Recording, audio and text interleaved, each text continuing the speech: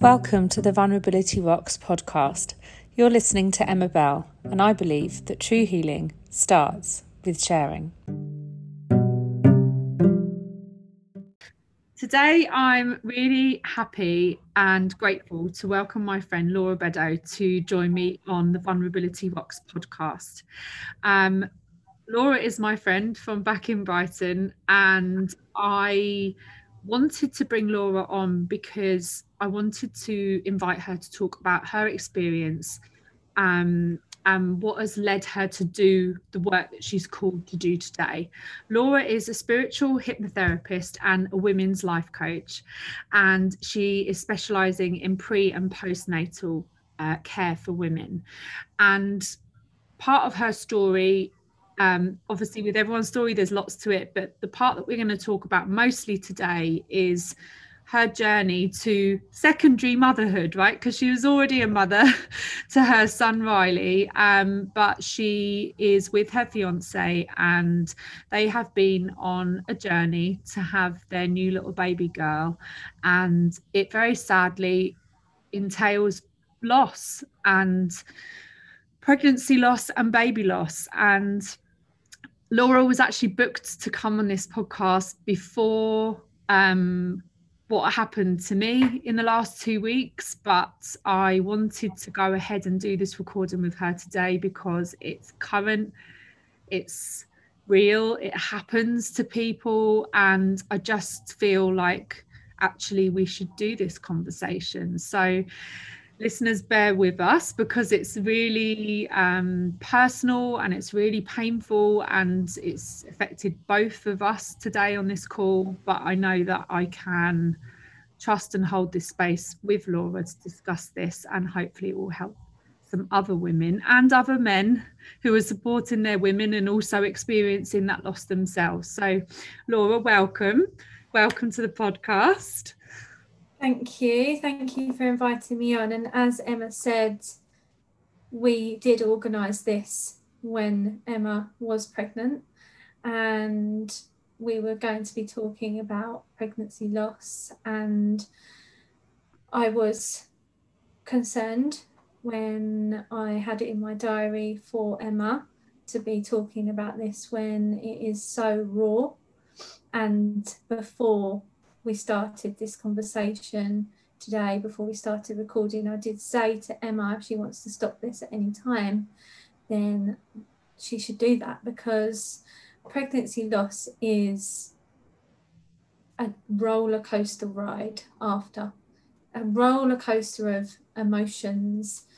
And yeah, you just need to, and the way that Emma is dealing with this is just so, she's honouring herself, she's honouring her body, and she's listening to what it needs. And right now she feels like it needs to be helping other women, and that's helping her to process. So I am so in awe of your courage, and I'm sure that so many women will be as well, watching this. And I hope that this will help other women that are processing this horrible thing that happens to so many women. Yeah. And up until I think the last few years, it hasn't really been spoken about nearly as much as what it should be. It's been one of those things that don't talk about that. But yeah, we'll dive deeper, I think, as the interview goes on. First of all, thank you for, like, it's really weird because normally these podcasts are me holding space for someone else. I feel like we're both going to be holding each other through this. So yes. Thank you, and I'm grateful. It's good. This interview could switch, guys, but no, it won't. But I think it's an equal, respectful space. So thank you. I would like you to start with the beginning of your kind of journey to secondary motherhood, because I'm really interested to know when for you, because everyone realizes at different times that their journey to parenthood, first time, second time, or third time, all of a sudden we come up against problems, loss, fertility issues. It's different for every person. So I'd love to hear from you how your journey went, and when was that first moment of, oh, this is hard, because my moment is different to yours. But I remember that. I remember like, oh, we spend so long getting told, don't get pregnant, whatever you do. That was my sex education, that's as far as it went. Don't get pregnant. And but no one really educates you on the other side of this. And guess what? This isn't going to be easy, and it's going to be hard and tough and gut wrenching and all of that. So I'd just love to hear your experience and your journey, really. Well, it's interesting that you said that your piece of advice was don't get pregnant, because clearly that was not my advice. I had a baby at 18 years old. So my son Riley, no problems whatsoever. I was actually on the pill and fell pregnant with my son Riley. So yeah, so I just thought that that would always be my experience. And I had him very young, and I pretty much brought him up on my own and went through traumatic relationships. And then I met my fiance now, Nick, who is absolutely my soulmate. And I truly believe, like, my work is all around universal laws and honouring our bodies. And I believe that the universe brought me to Nick. And he is 10 years older than me. And we didn't start trying for a baby. It was actually the story around us wanting to have a baby was purely by accident. We were really happy in our relationship. We'd moved in together, and we were at a place where like a flying experience, and I hit my eye. And I don't normally go to the doctors for things, really. I'm the sort of person, I sort of pull my socks up and get on with things. And well, that's how I used to be. I didn't really listen to my body. I used to be the sort of person, I'll be all right. I'll be all right. Anyway, so I ended up having to go, and I had an eye laceration. I had to go to the doctors. And whilst I was at the doctors, I was having these extreme pain down below. And I just mentioned it whilst I was at the doctor's. I was like, whilst I'm here, I've been having some really bad cramps, and just wondering if you think that I should have a checkup on that. And she's like, you're not pregnant, are you? And I was like, no, I'm not pregnant. I've had a period. And she was like, I think you should probably do a pregnancy test. So I went home. So they don't give you them on the NHS in England anymore. I had to go and buy one, and I went home. Anyway, I was sitting on the toilet and looked at it, and I nearly fell off the toilet seat because it said I was pregnant.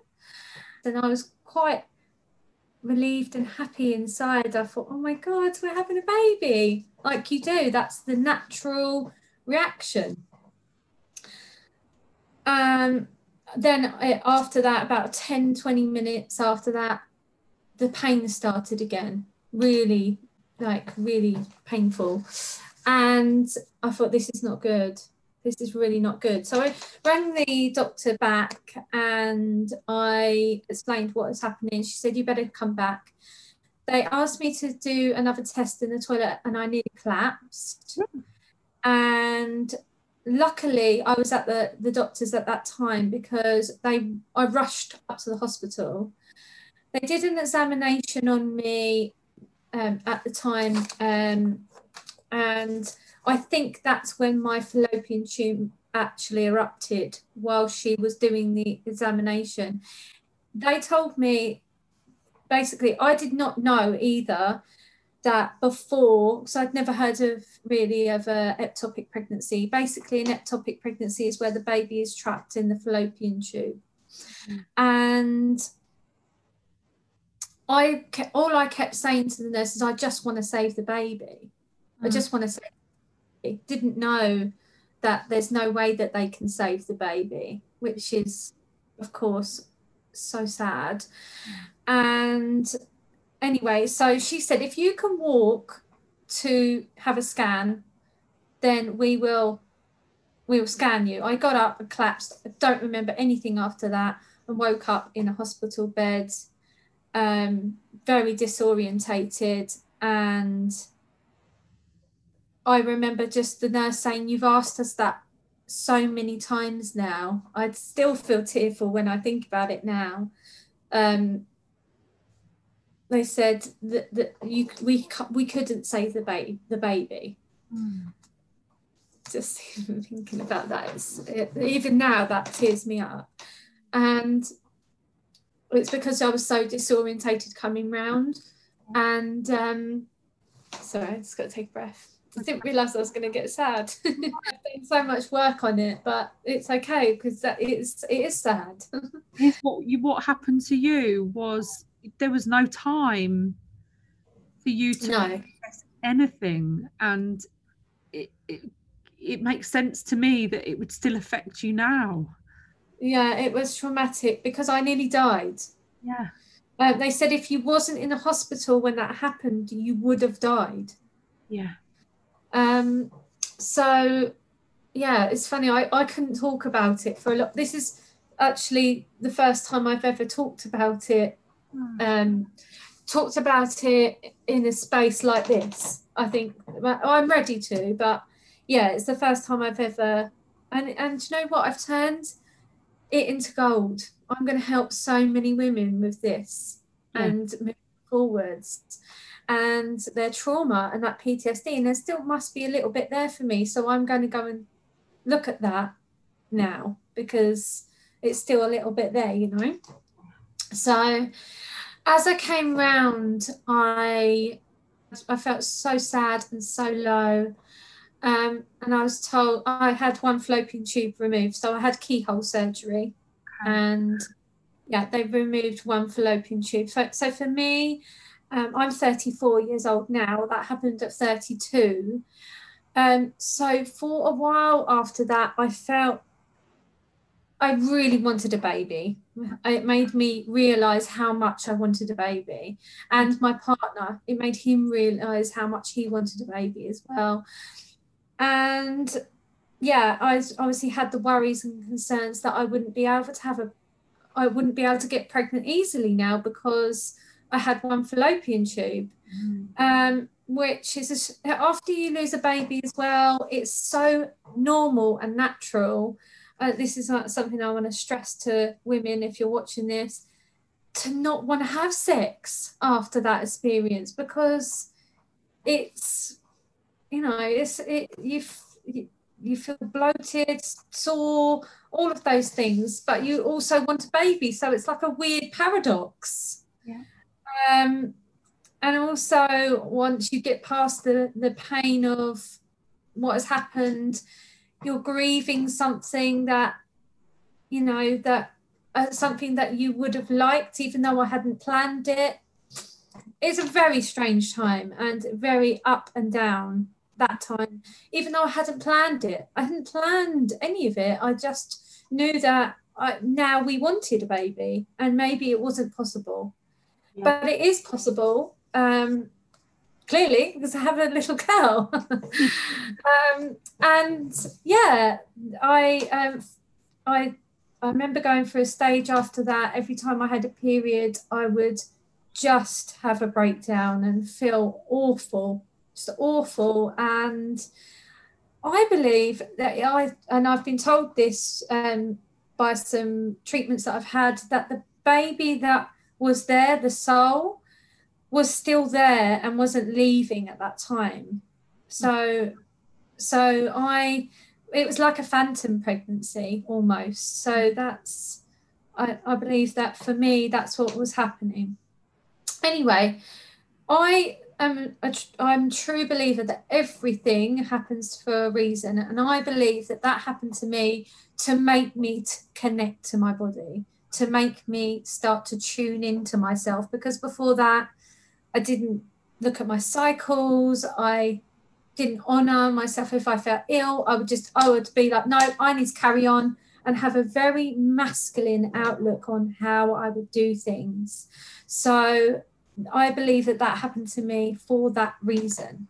So 4 months later, I ended up leaving my job. I was working in a corporate place with somebody that wasn't very nice to me, and it was a woman, treated me quite badly after that experience. Actually said to me 2 weeks after I'd got in that, why are my figures failing? Just like, I nearly died. That's why. And then that triggered me to go for my dreams and set up the healing rooms. So that's what came out of that. So I left my old corporate job, and after I left and handed my resignation, I found out that I was pregnant again. So I'm interested to know how you felt having had that experience, and then to find out you were pregnant again after every month. And I know that feeling. Every month the period comes and you're devastated. That has been my year, the last year. So I know that feeling, and it's just, I can't even find the right word for it, but it's devastating every month. So then to find out you were then pregnant, how did you feel in that moment? Scared. Very scared in that moment, but excited and happy and ecstatic and everything. It was amazing. And I actually put in an envelope. I surprised Nick. He came home, and I'd put in an envelope the pregnancy test with a little note saying you're going to be a dad. And yeah, it was just amazing. But I was so frightened the whole time. Yeah. Every appointment I went to. So because I'd had an ectopic pregnancy, I had to have a 6-week scan. Yeah. And there was a heartbeat, a little fluttering heartbeat on that monitor. And so I just thought, everything's going to be fine. This is going to be fine. Still a little bit frightened inside the whole time, but I started to tell people, I got excited about it. And yeah, I felt pregnant. I felt I had all of the symptoms that you get, you know, the nausea, the cravings, everything. And the scan for my 12 weeks, I remember it well. I even thought it was a sign 10:10. The time was 10:10 that the appointment was at. I thought that's a sign from the universe. It's synchronicity. This is going to be fine. And we went to that appointment. I actually took my son because it was his birthday that day, his 15th birthday. And I said, you know, this is going to be a present for you to see your brother or sister. And we all sat down, and she said to me, how many weeks are you supposed to be? I thought at the time that she was going to say, you're further along. She said, I am so sorry. The baby hasn't got a heartbeat. Yeah. And I'm okay, actually. This shows you that hypnotherapy really does work, because now I can talk about that experience and the emotion is being removed. I've done a lot of work around that pregnancy. I haven't on the first one, so that just shows that I do need to go away and do a little bit of work on that. But this is good because it's shown me that there is still some emotion, and not that that's a bad thing, but there's still some PTSD around that for me to have reacted the way that I did. And crying is okay. Like, I've seen that you posted that you have literally sobbed and sobbed and sobbed, and I did. I sobbed. It was a really, really sad time again. But because I knew that feeling of how I felt on that day, I was so thrown. I couldn't believe it. I felt like saying to her, "Are you joking?" Yeah. I had all of the symptoms. I had that belly, and I just I just could not believe it. And my son was there. What you just so what you've experienced the second time then was a miscarriage. Yes. So my body was acting, doing everything that it should be doing to carry a baby. And that my body thought that the baby was fine. So no bleeding, no anything, no sign of a miscarriage. And in my mind, I kept thinking, this isn't a miscarriage. I could not get my head around that. My body hasn't shown me any blood. Why is this classed as a miscarriage? And I went to have the operation. I couldn't take the tablet. I couldn't bring myself to do it. I just couldn't sit and wait. I just could not do that. And yeah, just even going down to theatre, one of the guys that was there obviously didn't read my notes, and he was like, "What's the matter with you, love?" And then he read my notes and he was like, "I'm so sorry." You know what? That's one of the things that I've found the hardest is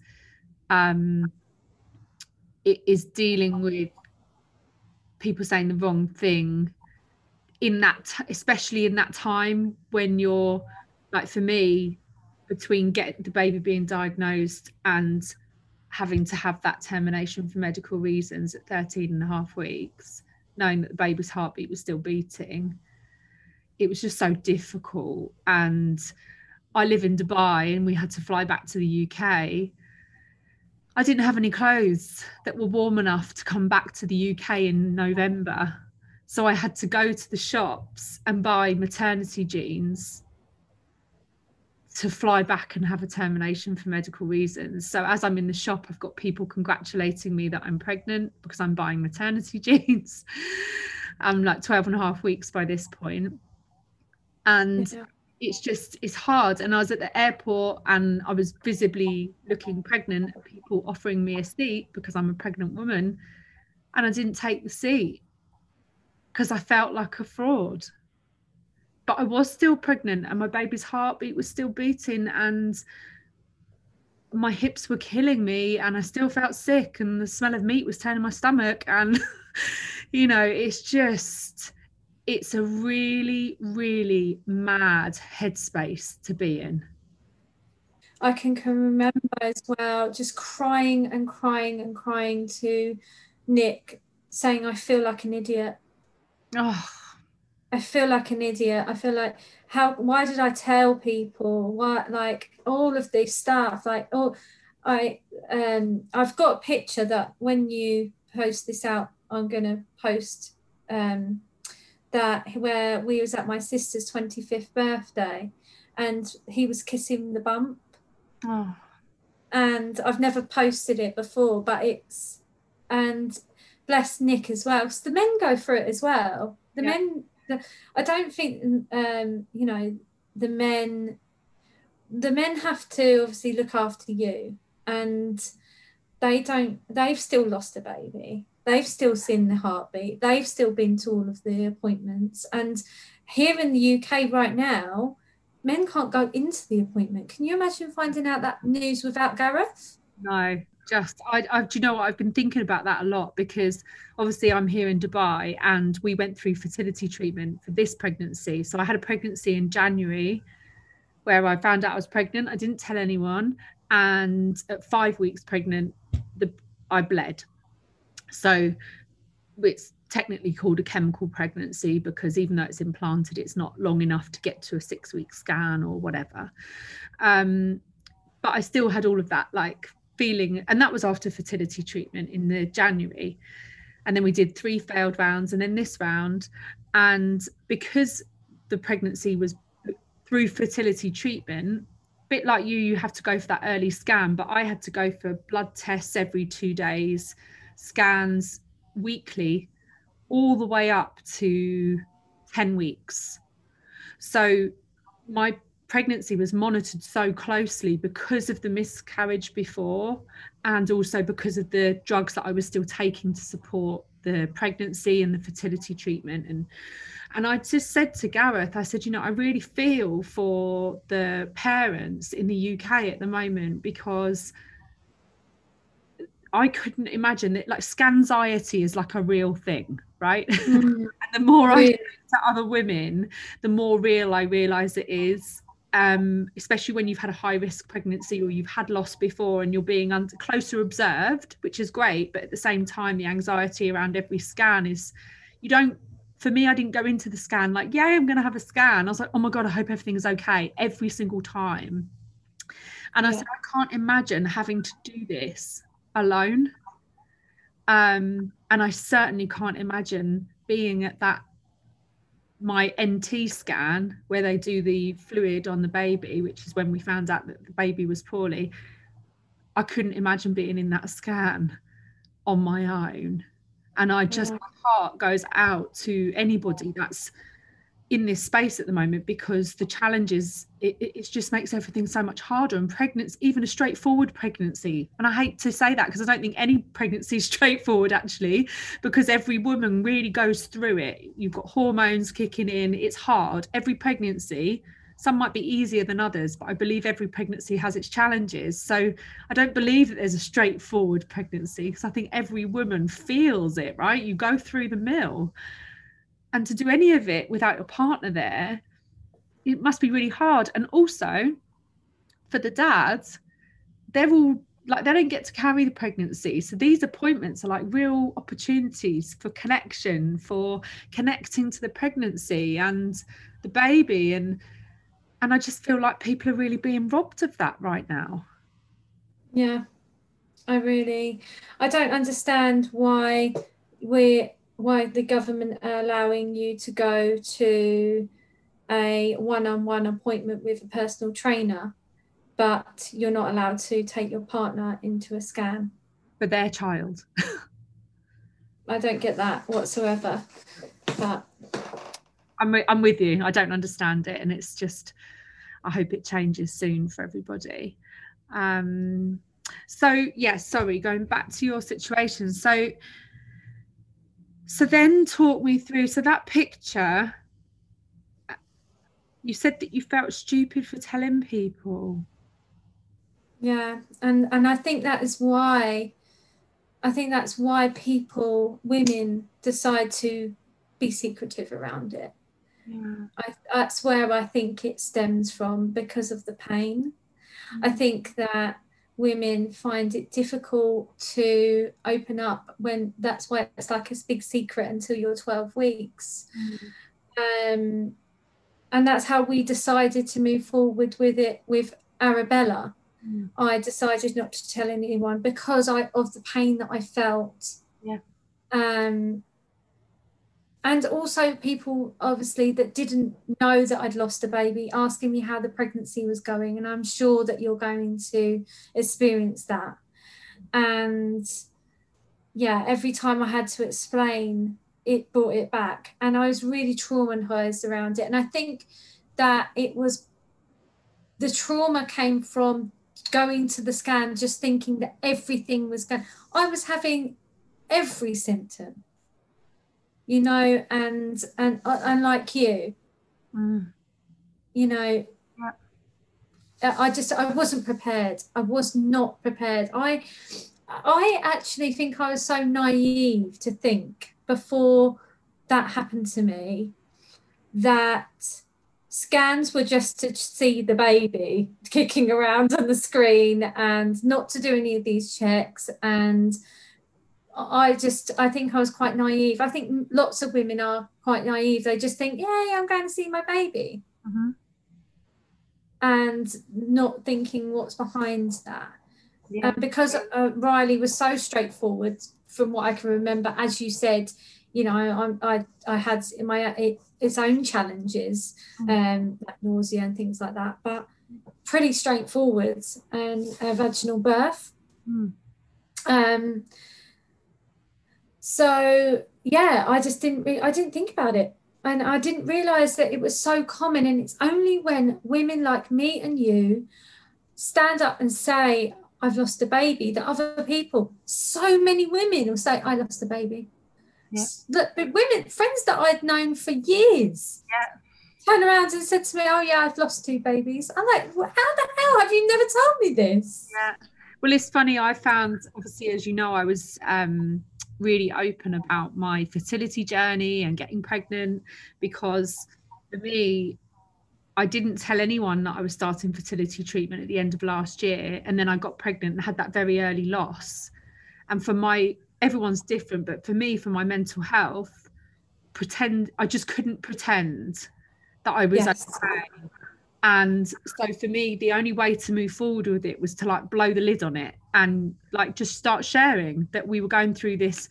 I don't think I started sharing until after I'd had the pregnancy loss, and then I had a failed fertility round. So I was 2 rounds in, and I started sharing from the 3rd round, which didn't work. 4th round didn't work. 5th round, just got pregnant this time. And for me, it was helpful. So I just believe that everyone should do what helps them. And if you feel that not speaking is damaging your mental and emotional health in some way, then speak. And I just think everyone should be free to do what they do with no time constraints either way. Just whatever helps you get through and process, do that, like do you. And for me, I just found it helpful to just be like, you know, totally open. Everyone around me knew, and I'm like, yep, going through a cycle now.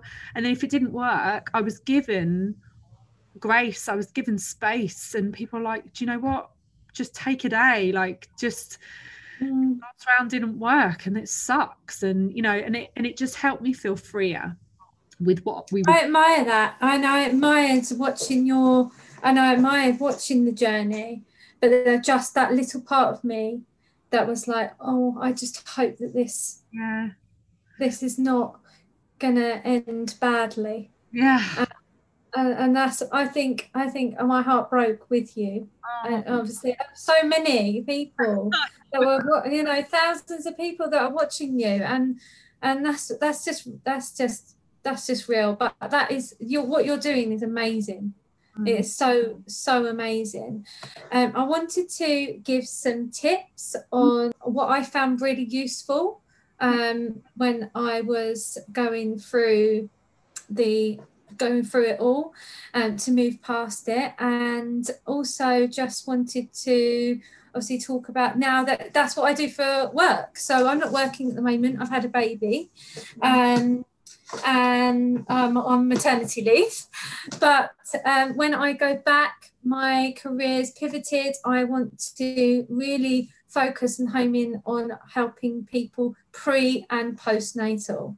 So I've been on the whole journey, as have you. One of my top tips is you are grieving, so allow yourself to grieve.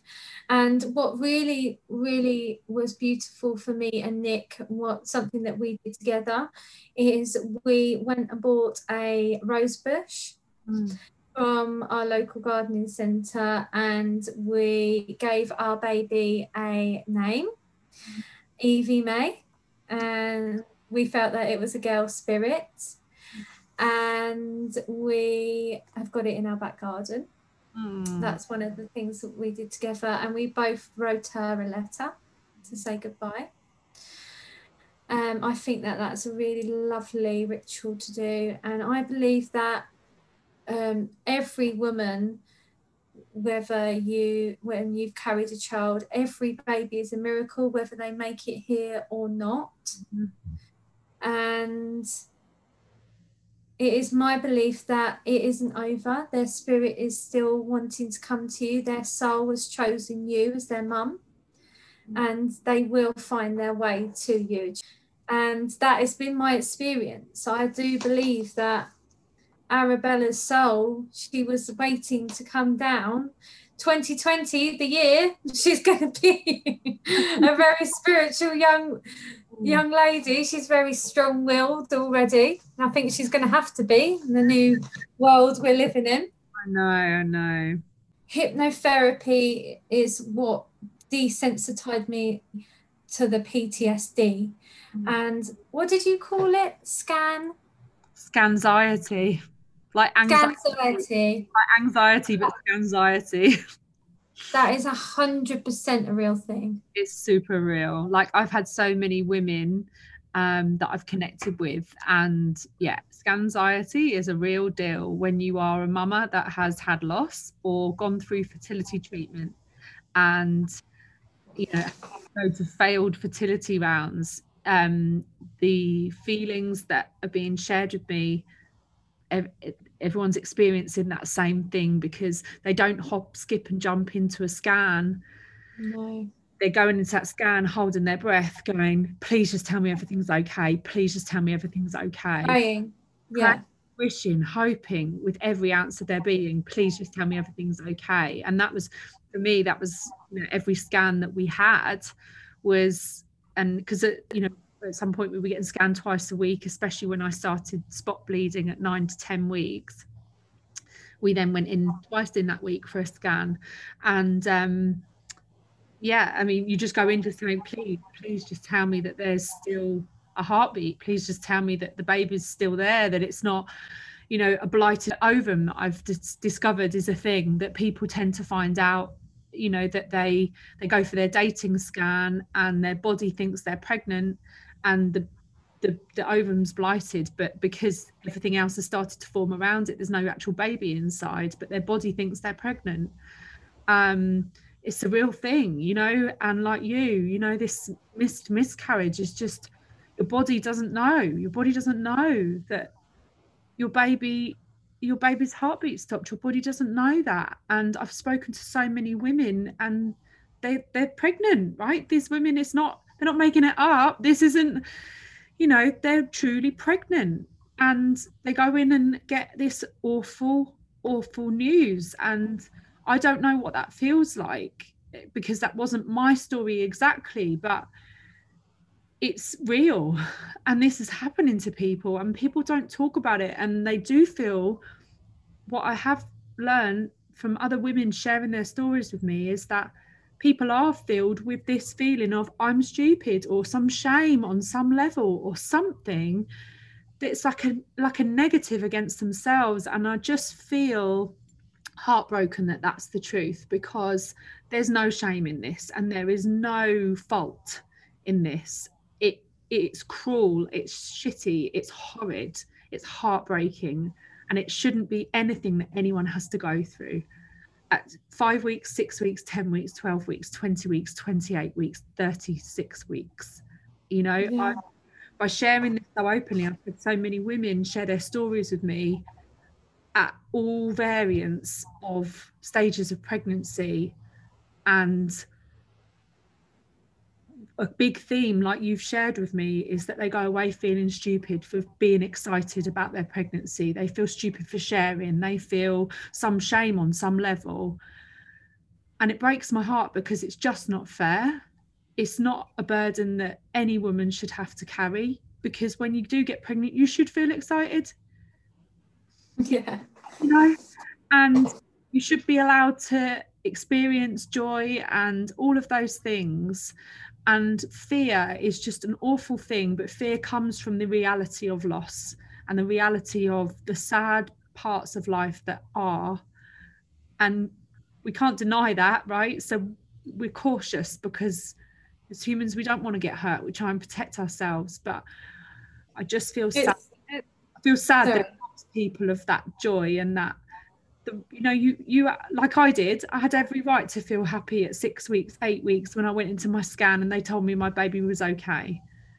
I had every right to feel happy that day, Yeah. And it's just sad, isn't it, that these experiences then rob us of that joy, or we feel stupid for having that joy. And it saddens me that it's so, Yeah. And how did you feel? So obviously you've gone through your first loss, which I know you say you didn't plan for, didn't know about, but you had like nanoseconds to process that before it became your reality, right? And it makes sense to me that it's massive. It is massive, that it doesn't matter whether you planned for it or not. In actual fact, the fact you didn't plan for it and you didn't know about it almost makes it heavier, because it all just happened to you like a ton of bricks in like minutes, and it's huge. It's a huge thing to process. And then you've obviously gone through this second pregnancy, and like you said, you took your son, and that was supposed to be a really happy day. And another, like, it's a shock. It's shocking, right? It's just nothing you'd ever believe would happen, especially because you had your 6-week scan. You know, it's reassuring. A lot of people don't get their scan, I know, in the UK, especially till later. But similarly to me, you know, I had lots of early scans that were all reassuring, growth, heartbeat, you know, all of that. So you sort of go in armed with that because you've had a first look, right? And then it's just like you've had to deal with that all over again. And you chose to have the surgical option, and I chose to fly back to the UK and be asleep when that happened for me. Everyone has to be connected with a charity called ARC, and there's a bit on their website, and it says you will choose the option that seems the least worst. And I thought, do you know what? That's exactly it, because there is no good option when you're faced with news like that, like you were. You know, your baby is inside you still, but the pregnancy is not going to continue. Something physical has to happen, right? That the baby and the pregnancy has to come out of you. And no, there's no nice option on the table. And it's not spoken about enough. And the way that charity summed it up by saying you will know what's right for you because you will choose the least worst option that feels the least worst to you. And I thought that's exactly right, because there is no good option. There's nothing that feels okay in this moment. It all feels terrible. So you just have to choose the one that feels the least worst. But it's accurate. It was an accurate description. So you then, after that, your body needs some time, your mind needs some time, your heart needs some time. How did you move through that afterwards and process that to then go on to be pregnant with your lovely, beautiful little girl now, Arabella? So after that, I just struggled for quite a long time, on a physical level as well, because I was looking 12 weeks pregnant, and I had to deal with the fact that I was chubby and I didn't have anything to show for it. Oh God, do you know how many times I've said that word, that exact thing, this last week and a bit? All this, exactly that, all this, and I've got nothing. There's nothing. Not I've got nothing like a possession, but there's nothing to show. All of this. Yes, I hear you. And I actually I was going to the gym. I took a little bit of time out of the gym. I love to work out anyway. I didn't feel great. I just felt all the hormones are still going on. If you do a pregnancy test, like up to a week later, you still say you're pregnant. Your body thinks that you're pregnant. And actually, the doctors kindly texted me 2 weeks later saying, "Can you please take a pregnancy test?" I was like, "Why?" Thanks. I really don't want to. And then I think that was after my ectopic, actually, because my boss at the time was like, why are you getting so upset, Laura, about this? Oh. I was at my desk. It's just something you have to do. It's just a process. That's what she said to me. I'm so sorry. And yeah, so I remember going to the gym. The girl I train with now, she's obviously at the moment we're in a lockdown in the UK, but she was coming to my house after I've had Arabella, and the first time I ever met her was in the gym near my house, Virgin. And I went into her office and I was like, oh, I just lost a baby, and I just want to lose the weight, and just burst into tears in her office. And I was just like, I'm so sorry. She's like, do not be sorry. Yeah. And was so lovely, and she is a lovely girl.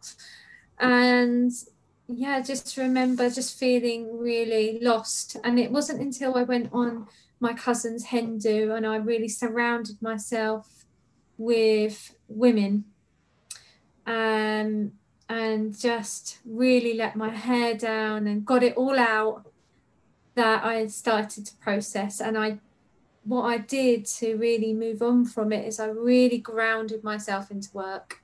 And I threw myself into work, and I started to organise a online, well, it was online in the end, but you were one of the speakers, the Healing Fest. Okay. So I threw myself into that. And I just put getting pregnant on the back burner. I just didn't want to put myself through that for a while again. Yeah. And yeah. It's the one thing that I realise isn't spoken about enough, and thank you for sharing your experience of this. I was hoping that you would, is because I'm realising that when a loss happens, the bit that's not spoken about the loss isn't spoken about nearly as much as it needs to be, but the reality of what actually you have to go through isn't spoken about like anywhere. And the fact that what you just said, my body was still 12 weeks pregnant. I'm still dealing with the fact that I have pregnant boobs that are tender, that are veiny, that are big, that I can't wear a normal bra. I still have a tummy. I still got pain in my hips from where my hips were starting to expand, which I've also learned people that carry Edwards babies get bigger quicker, and it might be because of all the excess fluid and that. So, but you're learning all this stuff, but the reality is my body hasn't got the memo yet.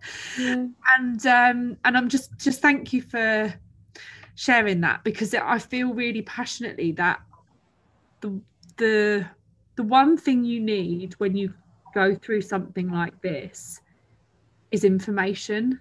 And as hard as that information is, to someone to be sort of real with you about what might come your way, because otherwise it just feels like blow after blow after blow.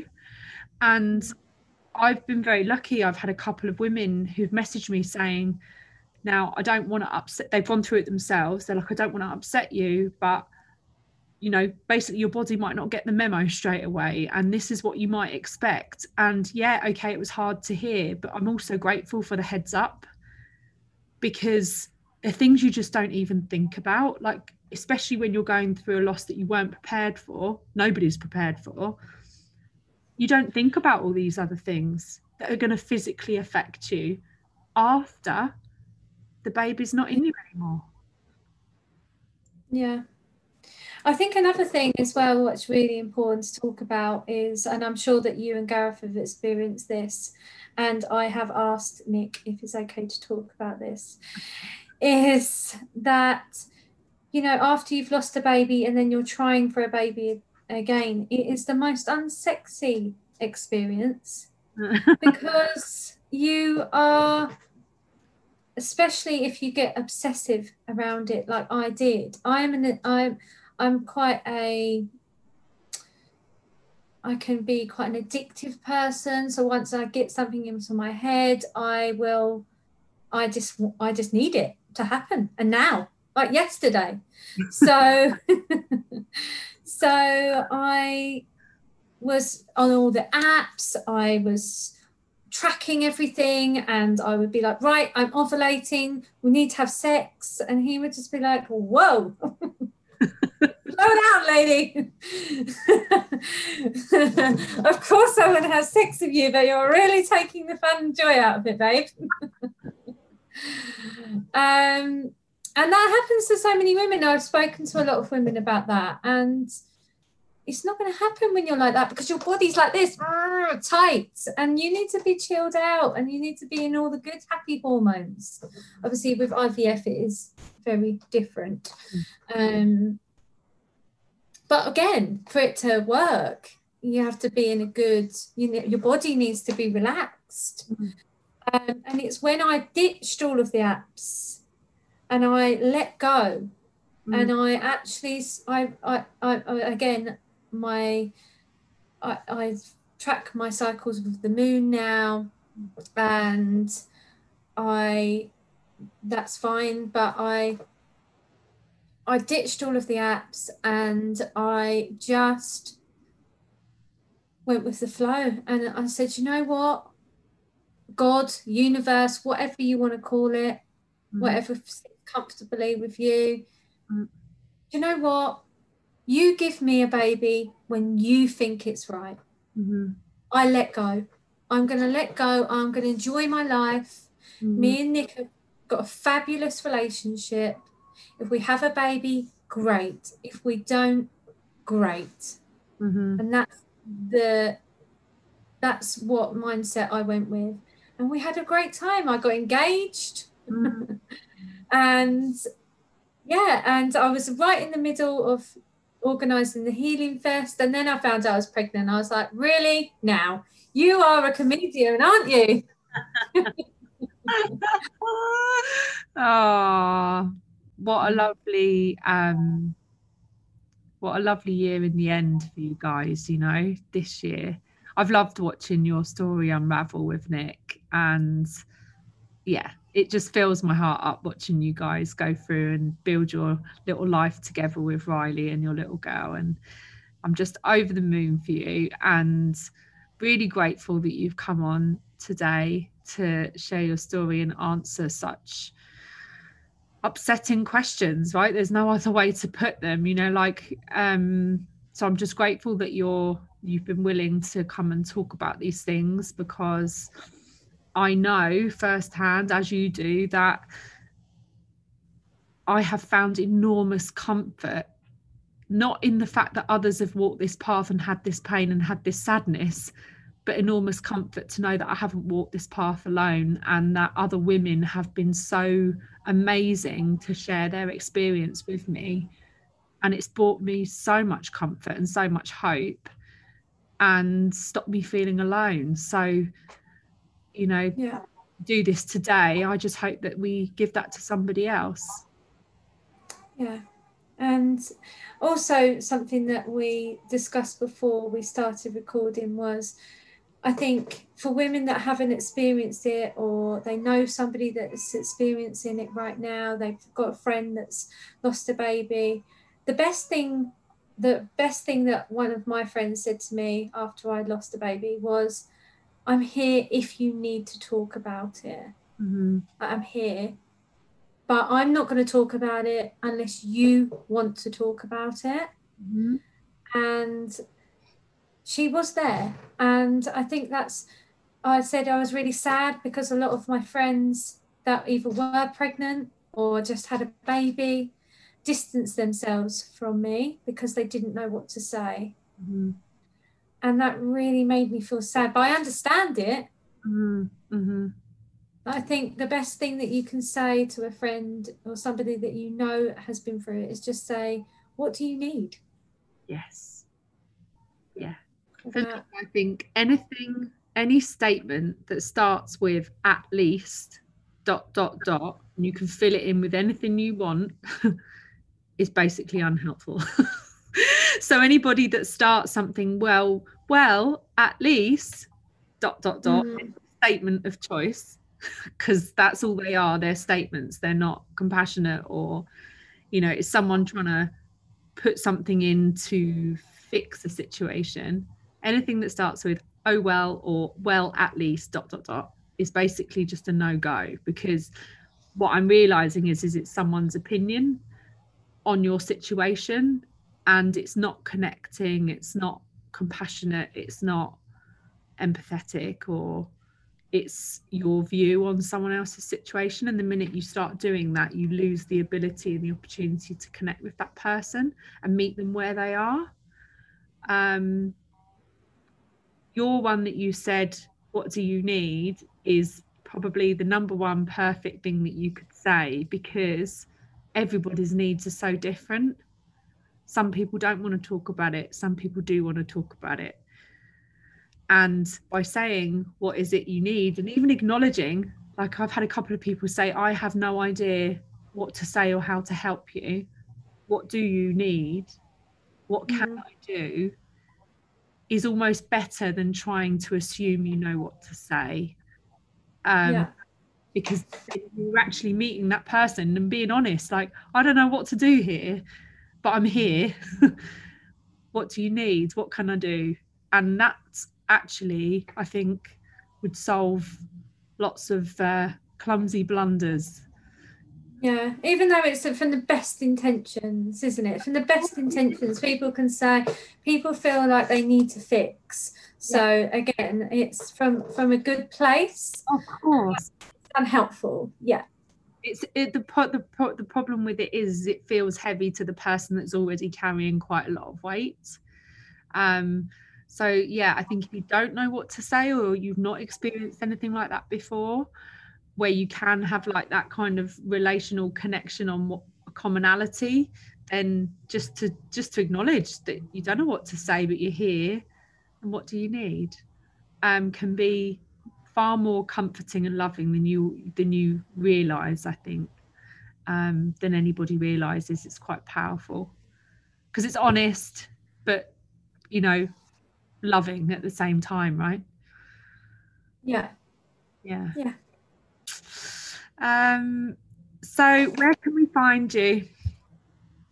Okay, so at the moment I'm on maternity leave with my beautiful daughter Arabella Rose, who is coming up for 5 months old. I don't know when I'm coming back to work. This is kind of my first debut step, dipping my toe back into the water. Yes, you can find me on thehealingrooms.co.uk, or you can find me at Laura_Beddoe_spiritual_coach. Or you can find me on Facebook, The Healing Rooms /Sussex. Lovely. Thank you for coming on today and having this conversation with me, and holding space for me at the same time. So yeah, Laura Beddoe, everybody, and thank you very much. Oh, thank you for having me on, my darling. And yeah, you are so brave, and you are going to help so many women, and you are just an amazing person, just a bubble of light. So I will look forward to seeing you when you come to England next time, on a better occasion, I hope. A happier occasion, yeah. Thank you for listening, and I look forward to introducing you to my guest in my next episode. Until then, don't forget to take care of you.